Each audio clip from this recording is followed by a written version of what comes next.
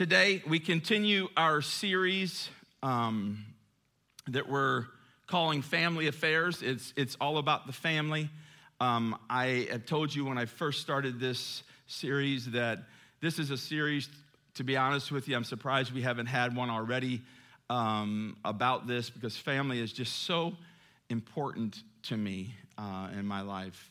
And I know it is to you too. Our first week, by the way, today's message, I anticipate being a lot like last week, where it's more instructional, more teaching than it is preaching, okay? I'll try not to scream and holler, okay? Everybody's going, yeah. All right. So our first week, when we started this off, we talked about, hey, bringing the family back. I'm not talking about the way the world thinks of the family. I'm talking about God's design as a family. And so we called that Family Reunion. And we talked about several different things about the family. We talked about the fact that the family needs to be a place of refuge in the time of a storm for one of the family members. They need a place to come back to and to be sheltered by, a place also of learning. It's a learning center for life. I mean, that's where you learn how to relate to people. You know, Austin, when as you're growing up, you're learning from your mom and dad and your family about how to relate to people. And your character comes from that, and your values come from that. So a lot about the family. We talk about the family as a place to play, to have fun. You know, who wants to be around a bunch of whatever, duds? Family has got to be fun, be a good time. And then we talked about the fact that family is sort of a launching place for, a launching pad for our ministry, which really gets to the reason why God put us here to begin with, our purpose in life. And again, we call that the family reunion, bringing the family back. And then last week we talked about a topic that really, quite frankly, damages and destroys families, and that's conflict. And so we talked a lot about resolving conflict, and I won't go into all of the things that we talked about and even hit on the highlights, but I wanted to say that we started off with, it wouldn't be a bad idea to turn your life over to Christ as the very first thing. Start following him and talk to him about situations, and that will maybe even resolve the conflict altogether. All right? We mentioned at the very end, along many other things, is don't give up, you know. Make a commitment that you're going to see this conflict, this resolution through. And again, we call that, part 2, we call that family harmony. Today we're going to have part 3. Before I get into part 3, I want to make a very special announcement. Excuse me. For the next couple weekends, you need to, and by the way, those events that we talked about, invite your friends. Invite your friends and your family to come join us. It'll be a good time. But especially for this next couple weekends, I want you to invite your friends. We've got two special speakers coming the next couple weekends. You do not want to miss the next couple weekends. The next weekend, we're going to extend this series. By the way, Devin, my son, and his family will be back for the next couple weekends. I'm looking forward to them. They're going to plug in. They're going to help out and start teaching some of the things that they're learning there while they're there. And so we're looking forward to that. But next weekend, we're going to extend this series to part 4, which is going to be about the blended family. And we're going to have, for the very first time, speaking here at the Bridge, our very own Sam Edwards. Yeah.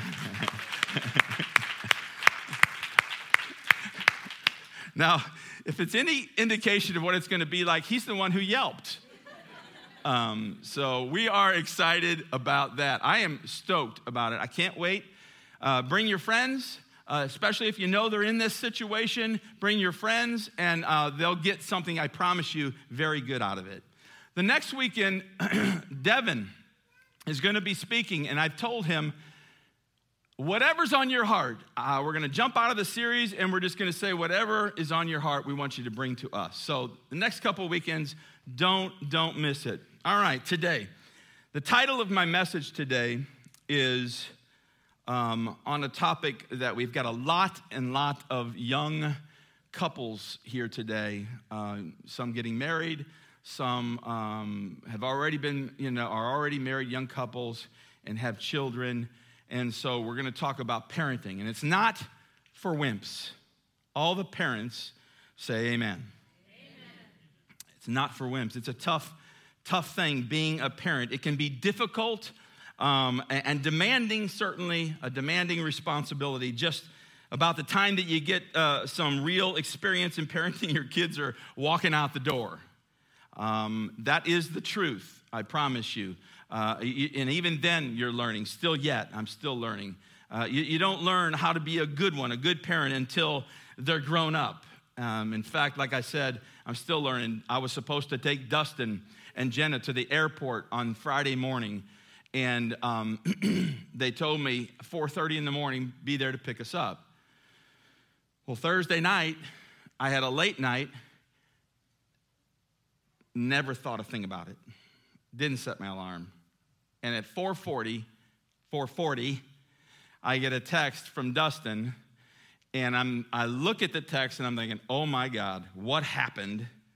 I never, anybody who knows Dustin, I would never get a text from Dustin in the morning unless there was an urgent situation. And it dawned on me, oh my gosh, he says in the text, are you almost here?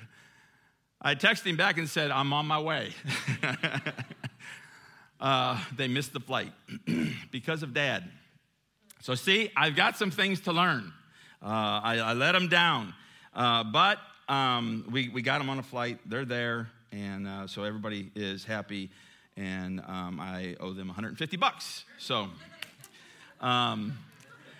there are so many confusing voices today offering advices and opinions about how to be a good parent, books and all that kind of thing. One guy had 5 theories and no kids, and later on he had 5 kids and no theories. Where do we go for help? Who do we look to when you need help and advice on parenting? And there's only one parent who's ever been perfect in history, and that's our Heavenly Father. Matthew chapter 5, verse 48 says, be perfect as your Heavenly Father is perfect. And so today we're going to look at God. We're going to look at Him as a model parent. Looking at God. With all of the advice swirling around, guys, I think that we confuse and we complicate this topic way too much. You can be a great parent. Simply treat your kids the way God treats you. The way God treats His children is the way that we ought to treat our children. So I want us to look at what God's like. And then what we can do is we can draw from that some methods for our upcoming parenting tasks that we've got ahead of us, all of us. I'll learn how to set the alarm, all that kind of stuff. In the first place, though, today, if I'm going to be like my Heavenly Father, and that's what we're going to talk about today, I must understand my children. That's the bottom line to it all. Psalms 103, 13 through 14, it says, as a father has compassion on his children, so the Lord has compassion on those who fear him. And then it says, for he knows how we are formed. God knows what makes us tick. He does. He understands us. He's aware of our makeup. He understands our personality. He knows what we're made of. And because he understands us, he can parent us in the right way. He knows our very thoughts. He knows us like nobody else. He understands us, and so he can be our best parent. So, I'm in order to be a good parent, I've got to learn to understand my kids. The number one complaint about our parents from kids is, hey, they don't understand me. They don't get it. Proverbs says, and listen to this, families are built on the foundation of wisdom and what? Understanding. God says we need to study our kids. We need to study our kids. We need to know what makes them the way that they are. Every child has a unique way. Every child has a unique personality and a unique temperament. If you're a parent, you know that. If you have more than one child, you know that they're as different as night and day. Same family unit, same upbringing, but different as night and day. You can't motivate them all the same way. They all don't have the same strengths, the same weaknesses, the same talents, the same abilities, same interests. Why shouldn't we try to fit them all in the same mold? No way. They are 1 in 7.5 billion. They're unique. Proverbs chapter 22, verse 6. The verse is a verse that you've probably heard before. You could probably quote it. It says, train a child in the way he should go, and when he is old, he will not turn from it. Now, this is not a promise. It's a proverb, okay?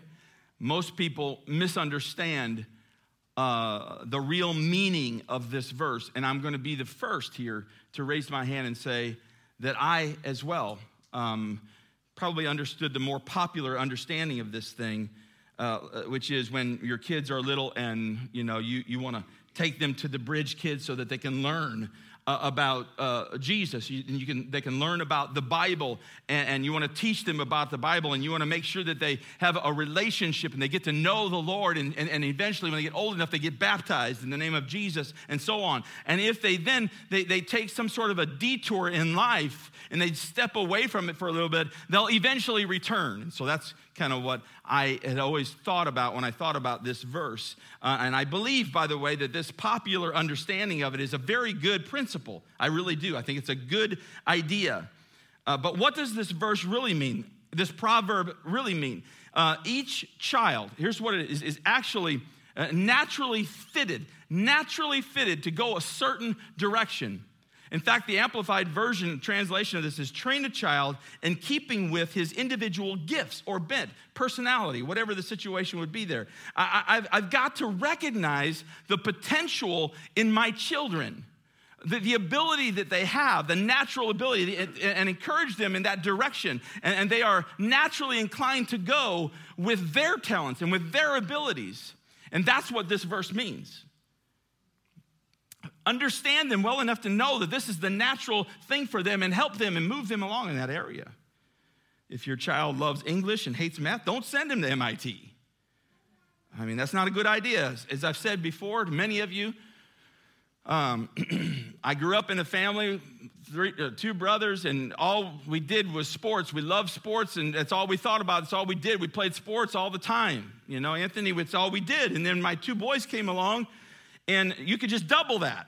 That's what happened. They just loved sports, and they were so involved in it. And then all of a sudden, we heard that we were going to have a granddaughter, for goodness sakes. Us guys were all saying, I don't care, dude, I don't care. She's going to be out there. She's going to be playing softball, Anthony. She's going to be playing soccer. We're going to play, I don't care, play football. She's going to play football. Then Indy came. Anybody that knows Indy, her daddy took her out there for the first time, put a ball in her hand, and she had nothing to do with it. She wanted nothing to do with the ball. She could give a rip about sports. You talk about a heartbreaker for these guys. Now, she loves to organize things, and she loves to draw, and she loves to make movies for her Poppy and her Mimi from North Carolina, and just kills us. But no sign of sports. And so it would be stupid for Devin to take her out and sign her up for T-ball and get her out there, and when the ball's hit to her and she misses it, say, get down in front of that ball and, make sure you don't let that ball get by you and all that kind of stuff. She has no desire to be there. But there are parents that will put their child on a field to play ball, and they have no desire whatsoever to be there, trying to fulfill their father's fantasy. He's forcing him or her into a mold that he or she doesn't want to be in at all. And so the point is, you need to understand your kids. A woodworker works with the grain, not against the grain. If they're shy, don't try to make them boisterous. If they're boisterous, don't try to make them shy. Understand them. Understand them. What's the proof of understanding? Proverbs in 14, verse 29, it says, a man of understanding has what? Patience. The proof that you understand your children is that you're patient with them. You're patient with them. Number two, if I'm going to be like my Heavenly Father, I must accept my children. I got to accept them. Really, really accept them. As parents, hey, listen, man, we are far from perfect, but God still accepts us just the way we are, doesn't he? That's called grace. That's called grace. And God wants you to accept your children just the way they are. That's called grace. You accept your children. We have a tendency to sort of reject our children when they mess up, or when they don't look the way that we expect them to look, or don't dress the way we expect them to dress, when they don't meet our standards as if we are the standards, for that. God says, accept them. The Bible says children are a gift from God. Have you accepted your gift from God? God chose the kids that you were going to have, and for most of you, and he put them into your life. You didn't choose them, he chose them. He used your genes and he put them together. The Bible says in Romans 15:7 says, accept one another just as Christ accepted you. God has sovereignly custom designed the children that he put into your family, one way or the other. You need to accept them as a gift of God and not try to make them like yourself. And we need to affirm their uniqueness. We tend to send out signals as parents that say, you know what? You need to be just like me. You need to be interested in the things that I'm interested in. You need to do as good in school as I did, or you need to be the athlete that I was, or you need to be interested in the piano like I was, or even worse, you need to be a better student than I was, or a better athlete than I was. What's that saying? It's a lack of recognition and appreciation for the way God made that child. Subtly, it eventually says to them, if I'm going to be accepted by my daddy, I can't be myself. If I'm going to be accepted by mommy, I can't be myself. The only way that I can get accepted in this house, in this family, is if I perform. And I've got to be like my parents in order to be accepted. And quite frankly, guys, that's heartbreaking. That's tragic. The third thing, if I'm going to be like my Heavenly Father, and yes, I'm going there today, I must discipline my children.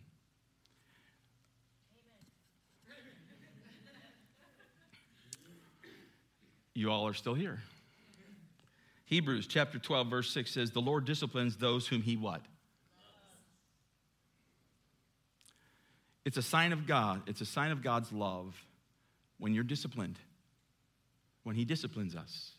It's a sign of his love. The Bible says that if you say that you're a Christian and you're sinning and you're not disciplined by him, you're not really a Christian. In other words, it's evidence that you're really not a believer in him.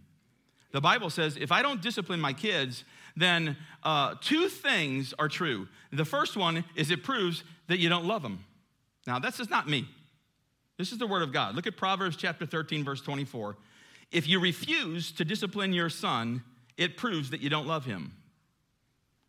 If I let him just get away with anything, if I let him get away with murder, it's like I don't really care enough to do something about it. Number two, it shows that, and listen to this, I'm participating in their destruction. I'm helping themselves destroy them. The Bible says, again, not my words, in Proverbs chapter 19, verse 18, discipline your children while they are young enough to learn. And if you don't, you're helping them destroy themselves. Now listen, it's important that you understand something today, the difference between discipline and punishment, okay? God, everybody say never. God never punishes his children. He never punishes his children. He disciplines them. All the punishment for your sins was taken on one person, and that was Jesus Christ on the cross. Why would Jesus take all of that punishment on the cross and then come back and say, you got to go through punishment here on earth? That's called double jeopardy.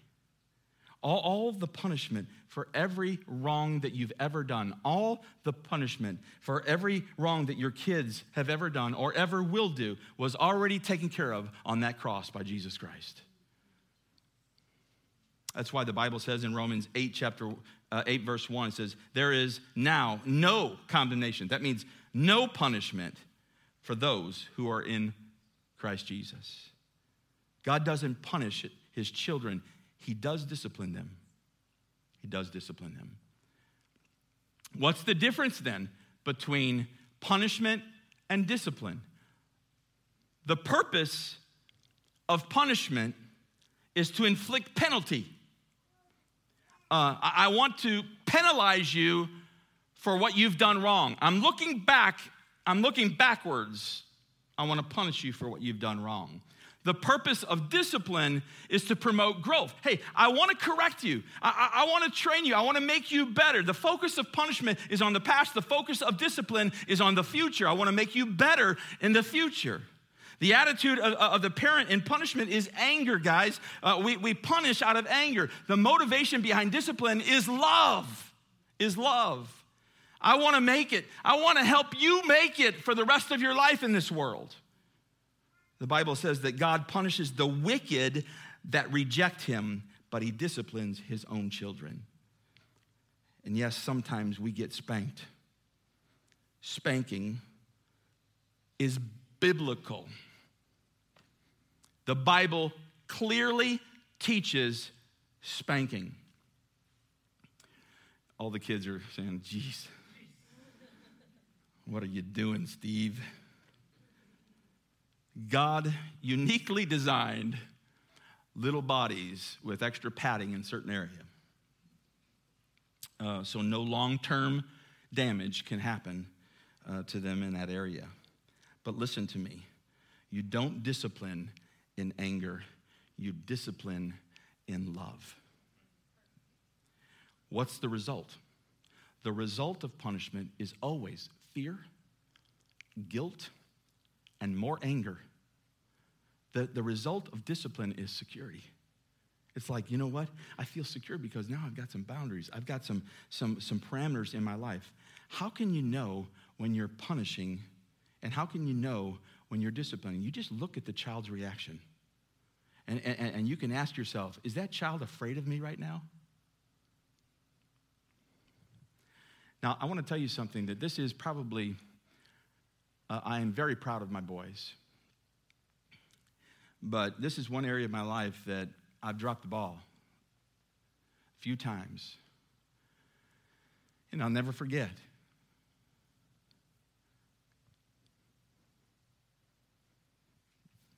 The times when they looked at me in fear. And they were probably way too old even to be spoken to and reacted the way I did.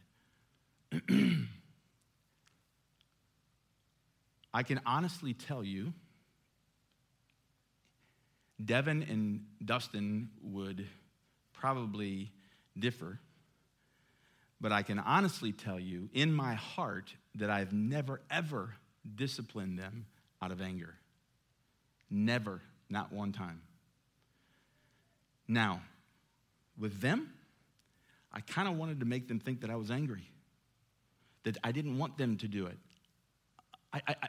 Again, and I reacted. I didn't realize I didn't want them to look at me in fear after it was all over. And that's exactly what happened in both of these situations. They feared me. And that's not a good situation to be in as a father. You can lose a relationship with your child, fathers, by doing that. Don't do that. Discipline out of love. Discipline out of love. 1 John chapter 4, verse 18 says, there is no fear. Everybody say no fear in love. But perfect love drives out all fear, because fear has to do with punishment. Listen, guys, if you punish in anger, outwardly, they're going to conform. They're going to be obedient. But inwardly, they're full of resentment. They're full of anger. They're full of bitterness and fear and full of guilt. And it's boiling up, and someday it's going to explode. It will. We discipline our children the way God disciplines us. Is God gracious when he disciplines you? Amen? He's so gentle with us, isn't he? If you or I got what we deserve, none of us would be here today. God gives us what we need, not what we deserve. So, how do we discipline? All right? This isn't all there is to say about how to discipline, but God says, in this particular case, I want to just cover a couple. If you're going to discipline your kids, do it calmly. Not to relieve frustration. Some parents, they wait until they've fed up with it, and then all of a sudden, they go after it. And how many times have you spanked your kids, not because they were being disciplined, but because you were relieving your frustration? God says, don't do that. Don't discipline in anger. Proverbs 29, verse 11 says, a fool gives full vent to his anger. It's foolish to discipline your kids in anger. You're only hurting yourself in the long run when you do that. Ephesians chapter 6, verse 4 says, don't keep scolding and nagging your children, making them angry, resentful. Use love. Use loving discipline. No one likes to be nagged. Don't confuse training with nagging. Okay? The closer, the next one, by the way, number 2, is to discipline quickly. Don't delay it. Don't say, hey, look, wait till your father gets home. Don't do that. The closer to the time of the wrongdoing, the more purposeful, the more effective the discipline's going to be. So do it quickly. And don't always put that or hang that on one person in the marriage. All right? Make that be equal across the two of you. And then number 3, discipline sparingly. Don't do it all the time. Just don't, in Colossians chapter 3, verse 20, it says, fathers, don't scold your children so much that they become discouraged and quit trying. It says, parents, you need to realize that, and plan, I should say, for that toddler age. Don't leave breakables around the house and all that kind of stuff so that you're continuously saying, don't touch that, don't, because all they hear is don't. Put those things away. A couple years, just put them away. Put them off the shelves. Get them off the shelves. A lot of unnecessary discipline can be avoided if you just plan ahead for those little ones who've got short attention spans. Don't discipline your kids for being kids. Discipline your kids for rebellion. There's a big difference. 4th one, closing in, and this one I'm going to spend a little bit of time on real quick because it's probably, in my opinion, one of the most important ones. If I'm going to be like my Heavenly Father, I must express love to my children. The Bible is full of examples of God's love for you and I, full of examples of the Father's love for his children.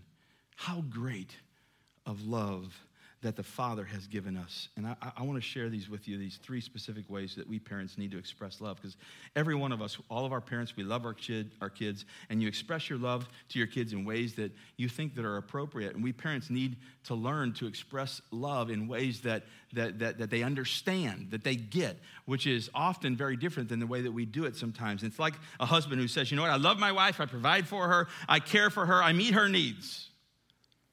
It's sort of like I've fulfilled my duty, my responsibility. But where's the love in that? And that's what I think this is what I want to talk about here is that these are going to actually hit on is we need to, there's that missing ingredient. It's like we need to show them that we love them. And so how do we do that? Here's a couple ways or a few ways. The first one is through affection. It's touching. It's physical contact. It's hugs and kisses and pats on the back and rubbing the back or whatever. If you didn't grow up in a family like this, you can learn this. It's something you can learn. The Bible says in Psalms 145:9, it says, the Lord has compassion on all he's made. He's very affectionate with us. Studies show that fathers are 1/6 as physically affectionate toward their kids as mothers are. And I'm just saying, fathers, I encourage you to get some courage and give, even if it's your son or whatever, you're not going to teach them anything wrong by doing that. Give them hugs and kisses and love your kids and show affection to them and show them that you care. I got to be honest with you. It works both ways. I just had a situation where, and lately this has been happening with Devin. I was saying goodbye to him, and he gave me a hug. He gave me a kiss on the cheek in front of the world. And it meant a lot to me that he said, I don't care what anybody thinks about me. I'm going to give my dad a kiss on the cheek. That meant a lot to me, and it does for your kids as well. Come home to hugs and kisses, dads. A touch can re-energize a child, especially if they're uptight or they're down or whatever. Sometime today, dads, go home and give everybody in your family a loving touch. Also, kids understand love in another way through affirmation. The way that you talk to them. Psalms 145:14, the Lord upholds, he uplifts those who are down. This is what we're learning from God. We shape our kids by the way that we talk to them every day, all the time. How are you talking to them? Are you talking down to them all the time? Or are you talking to them like people, like little people? The way that we talk and affirm and build up instead of tear down. We're a family, guys. We're on the same team. And fathers, don't make fun of your kids. Listen, they got enough of that in school. They got enough of that outside the family. That's the one place that they shouldn't have it, is from their own family, their own father. Build them up, encourage them. Another thing to teach your kids, and dads, don't kill me for this. It's okay to fail if you try. It's okay to fail if you try. Listen, I want that message to come ringing home loud and clear. I want my kids to take risk in life. I want my kids to go for it. I want my kids to try new things. And gosh, I want my kids to be people of faith when they grow up. In order to teach them that, I'm going to tell you something. You've got to teach them not to fear failure. And it's okay to fail as long as you try. I want our families, I want our Bridge families to be a place where the kids can come home and say, I've tried, but I blew it at school. And guess what? They're affirmed. They're affirmed and not put down. They're loved and built up again, and their empty self-esteem is refilled by their own family, by their own parents. I want to create an environment where it's okay to fail and they still get affirmed. Everybody gets affirmed when they come home with A's. Everybody gets affirmed when they get a home run. Everybody gets affirmed when they win a contest or something like that. What about the time when they try and they lose? And they don't meet up with your standards or your expectations? That's when they need it the most. That's when they need to be affirmed the most. Another way kids understand love is through attention. And this is probably the number one way that kids sense that they are loved, is through attention. When was the last time that you sat down and you looked your son or your daughter in the eyes? And I'm not talking about on the run or whatever. I'm talking about you set them down and you talk to them and you say, I am proud of you. I don't care if I had to choose it all over again, if out of every child in the whole world, I'd still choose you.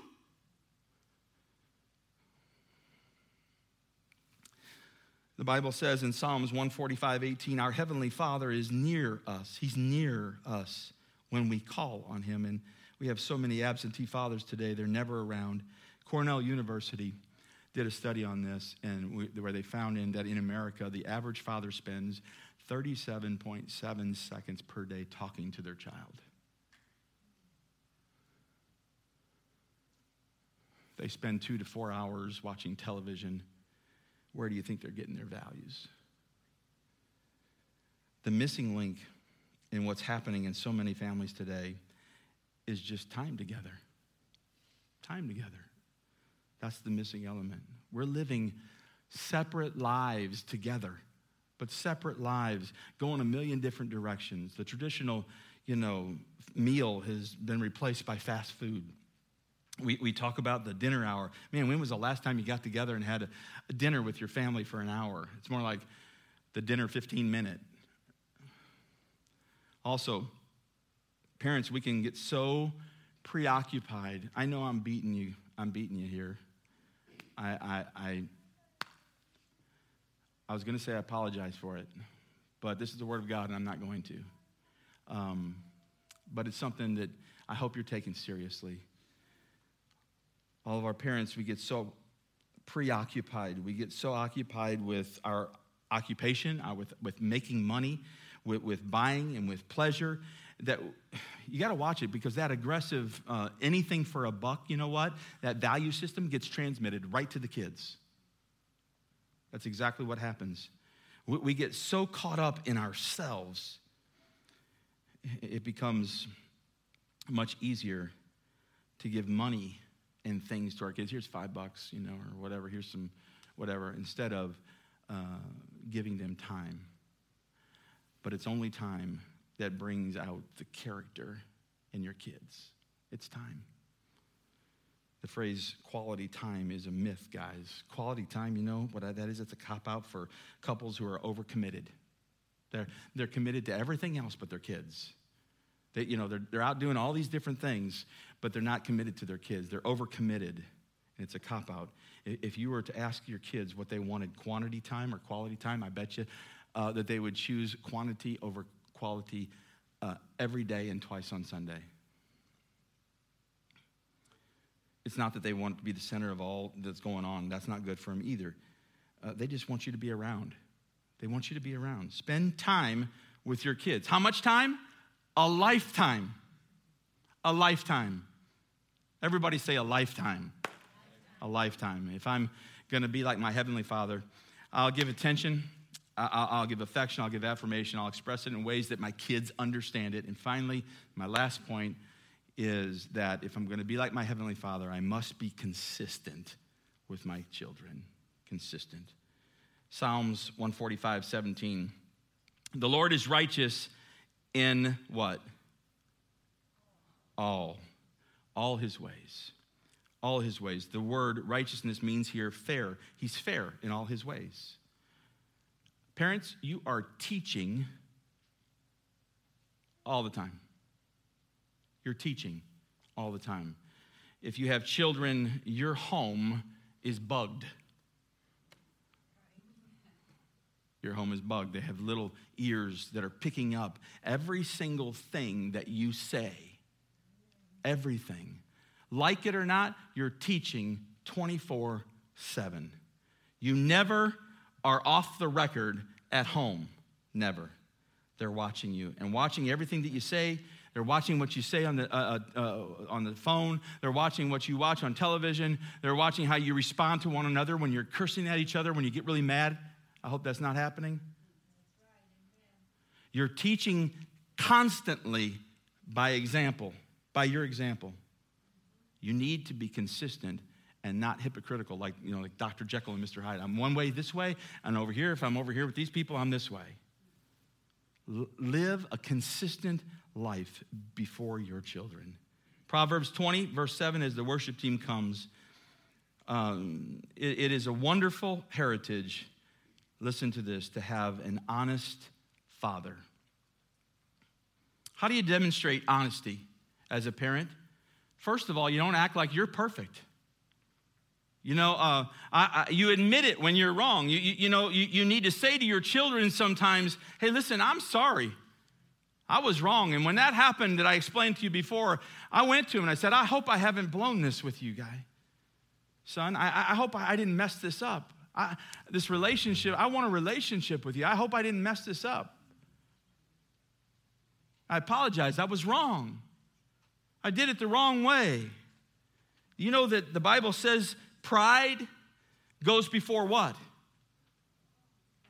The fall, destruction. Before honor is humility. You're honest when you're honest about your mistakes. Because you're not a perfect mother. You're not a perfect father. Be honest. Keep your promises. Parents, keep your promises.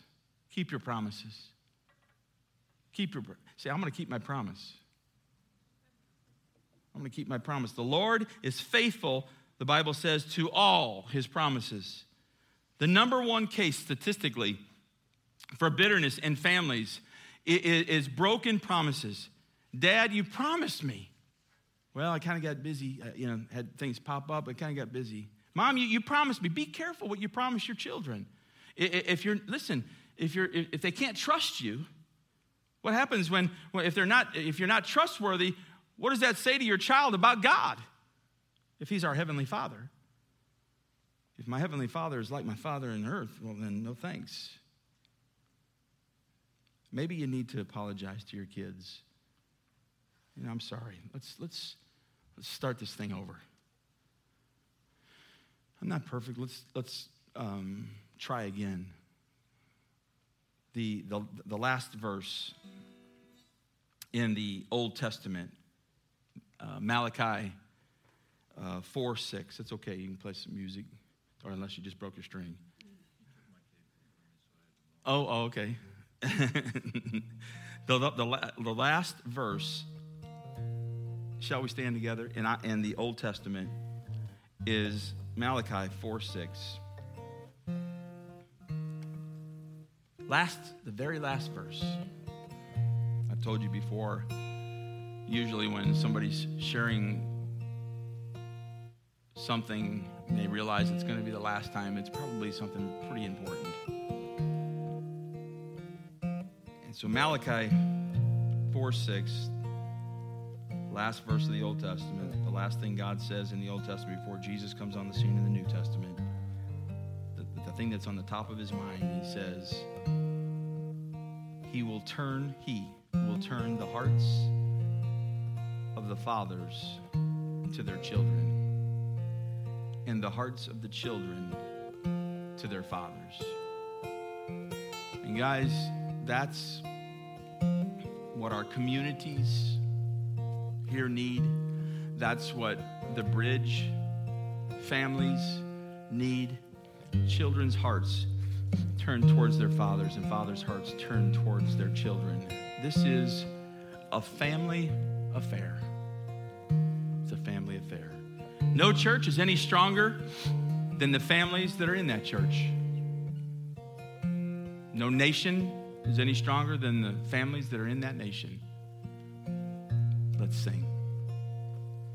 Lord, I come, I confess, bowing here, I find my rest. Without you, I fall.